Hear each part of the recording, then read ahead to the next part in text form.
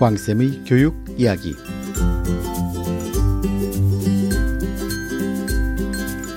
안녕하세요. 왕쌤 한한근입니다. 지난 시간에 서울대와 숭실대 합격한 학생들의 이야기를 좀 말씀을 드렸습니다. 사실 엄밀히 말하면 서울대 합격생이나 또는 숭실대 합격생이나 큰 역량의 차이가 있지는 않습니다. 다만 학교 시험을 어떻게 치르느냐, 이 부분들의 다소 간의 차이가 있다 뿐이지, 실제로 이 학생들이 가지고 있는 근본적인 역량의 부분들을 생각을 해보면 그다지 대단한 차이가 있다거나 그렇게 보기 어렵습니다. 그리고 또 막상 서울대를 나온 학생과 숭실대로 나온 학생들의 미래를 보면 일률적으로 그냥 싸잡아서 계급으로 나뉠 정도의 그런 상황들이 벌어지지도 않습니다. 물론 이런 반론이 가능합니다.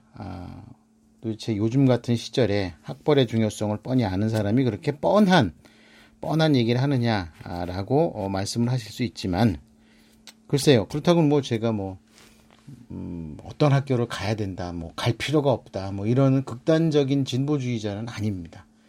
중요한 건, 제가 말씀드리고 싶은 거는 정말 많이 노력하고 자기 자신의 꿈을 위해서 최선을 다한다면 자신이 갖고 있는 그런 역량의 부분들이라든지 그리고 미래의 모습은 어떤 일률적으로 재단할 수 있는 성질의 것은 아니다라는 말이죠. 그렇기 때문에 제가 서울대와 숭실대 합격자의 차이를 가지고 어떻게 얘기를 하기보다는 나름대로 최선을 다한 결과, 그리고 대학에 가서 얼마만큼 노력을 하냐에 따라서 많은 삶의 변화를 일궈낼 수 있다는 이런 말씀을 드리는 겁니다. 자, 이제 이 학생들의 공통점과 차이점을 말씀을 드린다면, 이 공통점이라면 학교 생활을 정말 성실히 최선을 다해서 자신의 꿈을 이루기 위해서 노력을 했다는 것이 공통점이 되겠고요. 차이점이 있다면 내신 성적의 차이다. 요 정도가 차이라면 차이라고 할 수가 있습니다. 굉장히 큰 차이이기도 합니다. 큰 차이이기도 하는데, 일단 서울대 합격자, 그리고 서울대 합격자들에게 필요 조건은 무엇이냐? 1등급 최소한 중반까지의 성적은 필요 조건이고, 충분 조건이라면 다른 학생들과 차별화가 되는 학교 생활의 의미 있는 비중입니다. 여기서 학교 생활이 얼마나 대단하냐, 이런 부분들을 가리는 거는요, 결국은 차별화입니다. 차별화. 근데 이제 이 차별화가요, 공식이 있지를 않습니다. 근데 이거는요, 이걸 그렇기 때문에 어렵다, 불가능하다, 이렇게 얘기를 하는데, 이것도 되게 어떤 의미에서는 좀, 왜곡된 주장일 수밖에 없는 게, 상식적으로, 그렇게 많은 문제집을 풀고, 모의고사를 공부하고, 학원을 가고, 학교를 가고, 그렇게 했는데, 수능 만점 받는 거는 결코 쉽지가 않습니다. 엄밀히 따져보면, 똑같은 교재를 갖고 공부를 했죠. 그렇죠? 똑같은 교재를 가지고 공부하고 똑같은 시간을 공부했는데, 어떤 학생은 정말 과목별로 5-6건이 넘는 문제집을 풀고, 그리고 수능 시험을 봐서 만점을 받는데, 어떤 학생은 수능 특강 딸랑 한 권을 채 다 못 풀고 수능 시험장에 들어가는 경우도 있습니다. 이건 뭐죠? 똑같은 상황인데 누군가는 해냈고 누군가는 못 해낸 겁니다. 학교 생활도 마찬가지입니다. 어떤 학생이 똑같은 내신 1.1등급을 받았는데, 어떤 학생은 그 1.1등급을 받고 학교 생활하는 가운데에서도 나름대로의 리더십을 발휘하고 학교의 다양한 행사에 정말 적극적이고 능동적으로 참여해서 좋은 결과를 만들기도 하고, 그러면서 친구들과 좋은 교우 관계를 만들어서 학교나 친구에서 어려운 일이 생겼을 때 그것을 해결해 나가는 중심점이 되기도 합니다. 그러면 또 뒤집어서 보면 예를 들어서 지금 말씀드린 일정 수준 이상의 성적을 갖고 있는 학생들 중에서 이걸 해내면 서울대에 합격을 할 수가 있다는 얘기죠. 그리고 이런 일을 해낸 학생 중에서 성적이 다소 떨어지면 연고대, 성한서, 중경희시, 국승쇠단 이런 순서로 합격을 하게 된다고 보시면 됩니다. 자, 이런 맥락에서 제가 설명드리고 싶은 것은 서울대와 숭실대, 지난 시간에 설명 말씀을 드렸기 때문에 말씀을 드리는 겁니다. 의 합격자가 각각 생기게 되는 겁니다. 예를 들어서 내신 성적이 한 2.7등급, 2.8등급 되는데 서울대 합격자, 즉 1등급 초중반대 성적으로 서울대에 합격한 학생과 비교해서 정말 더 뛰어난 차별화를 이루기는 쉽지가 않습니다. 정말 그 성적을 건너뛸 정도로 1.3등급과 2.8등급의 차이를 뭔가 다른 학교 생활이나 활동으로 채운다는 것이 결코 쉽지는 않다는 겁니다. 그런데 이 차이가 서울대에서는 의미가 있다는 게 뭐냐 하면은요.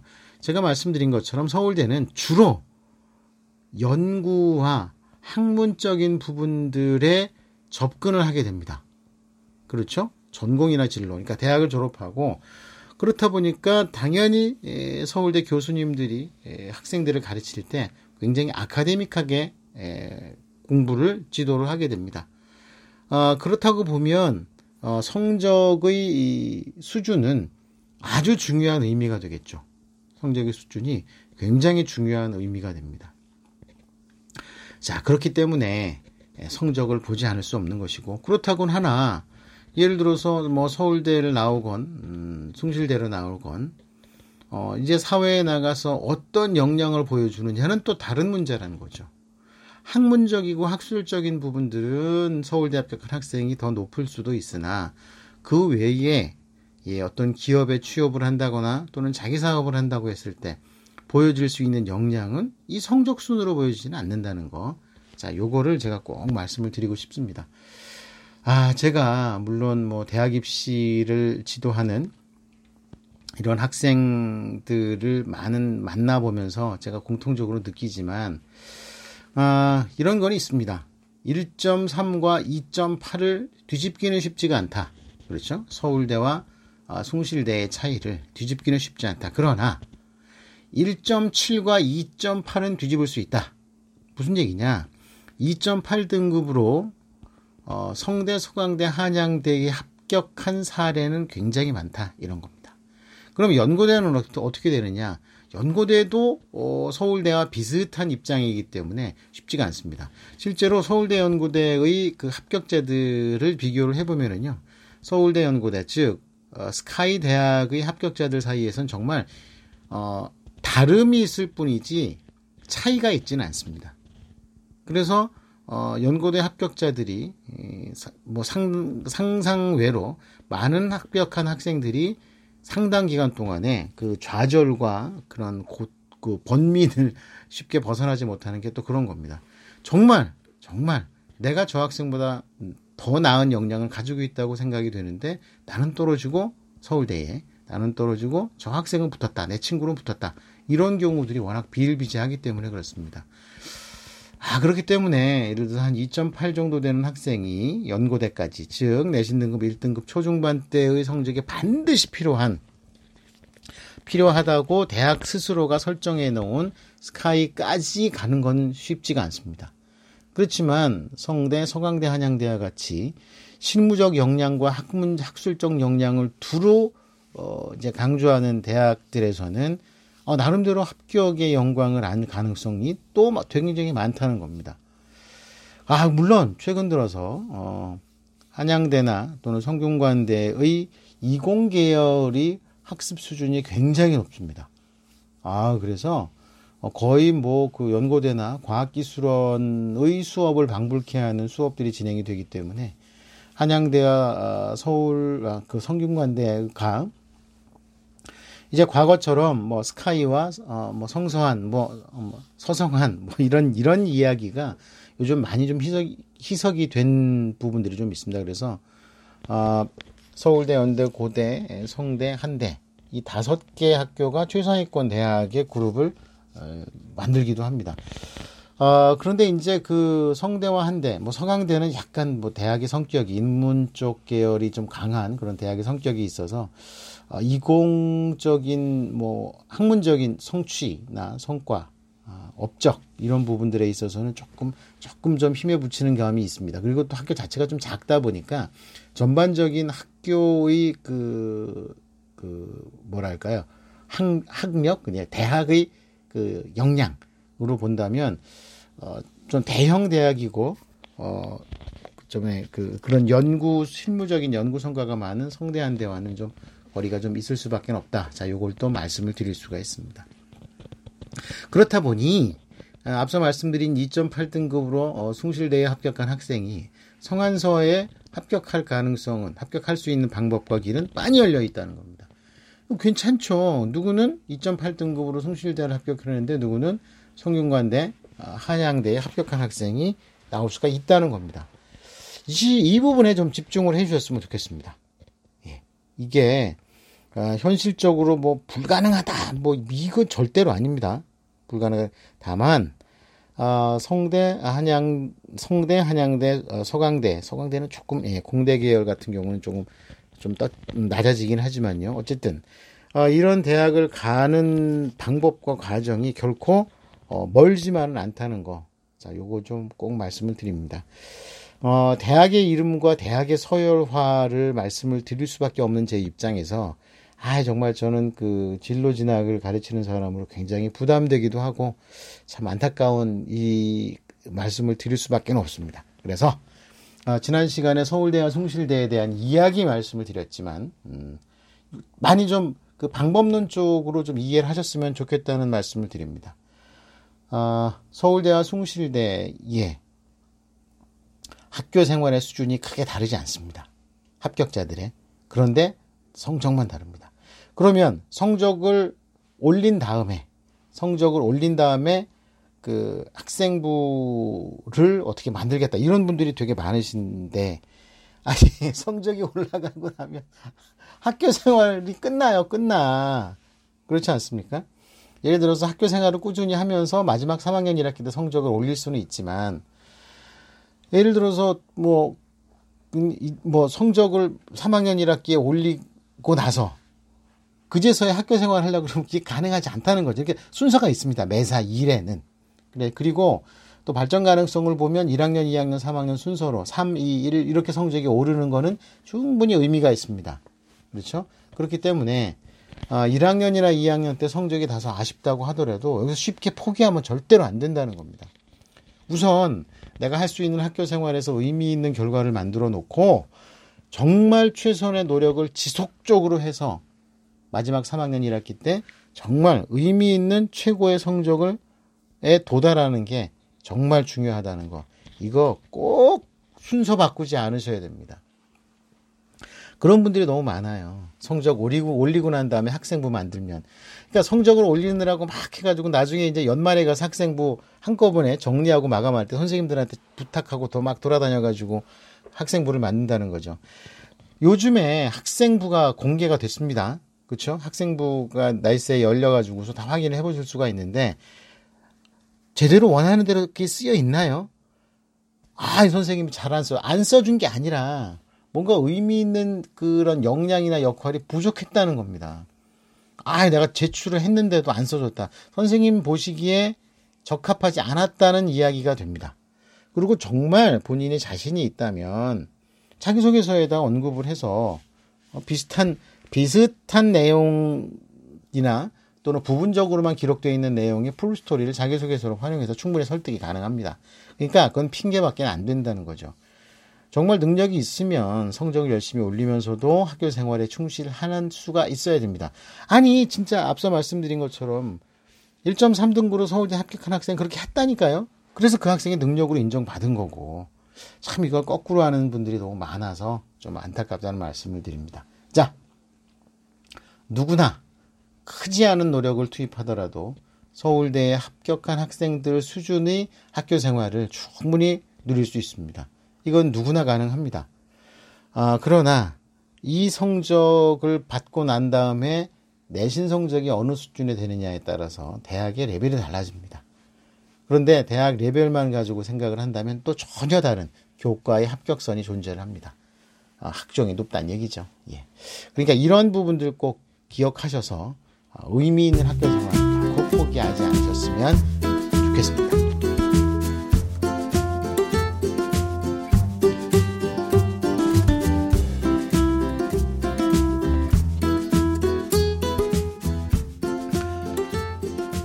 이제 대학별로 특별한 어떤 그 입시 제도를 운영하고 있는 경우가 있습니다. 오늘 간단히 설명해 줄 학교는요, 고려대 학교입니다. 근데 고려대 같은 경우는 교과 전형인데도 불구하고 서류 성적을 20% 반영을 합니다. 이 서류 전형은요, 일단 성적을 뺀 나머지 부분들을 평가해서 반영을 합니다. 근데 성적을 뺀 건 당연하죠. 왜냐하면 교과 성적, 정량적 교과 성적 80%에다 서류 20%니까 이 서류에 다시 성적을 넣을 필요가 없다는 겁니다.